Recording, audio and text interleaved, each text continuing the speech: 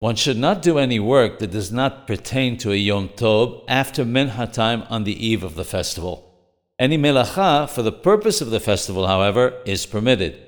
Additionally, one should not eat a meal from that time either, in the same way that one should not do so on Erev Shabbat, so that one will eat the meal at night with a good appetite.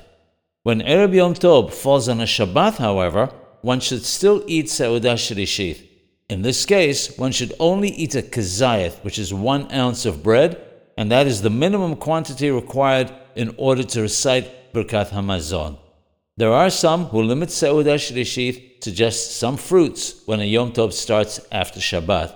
All this is so that one will eat the meal at night with a good appetite.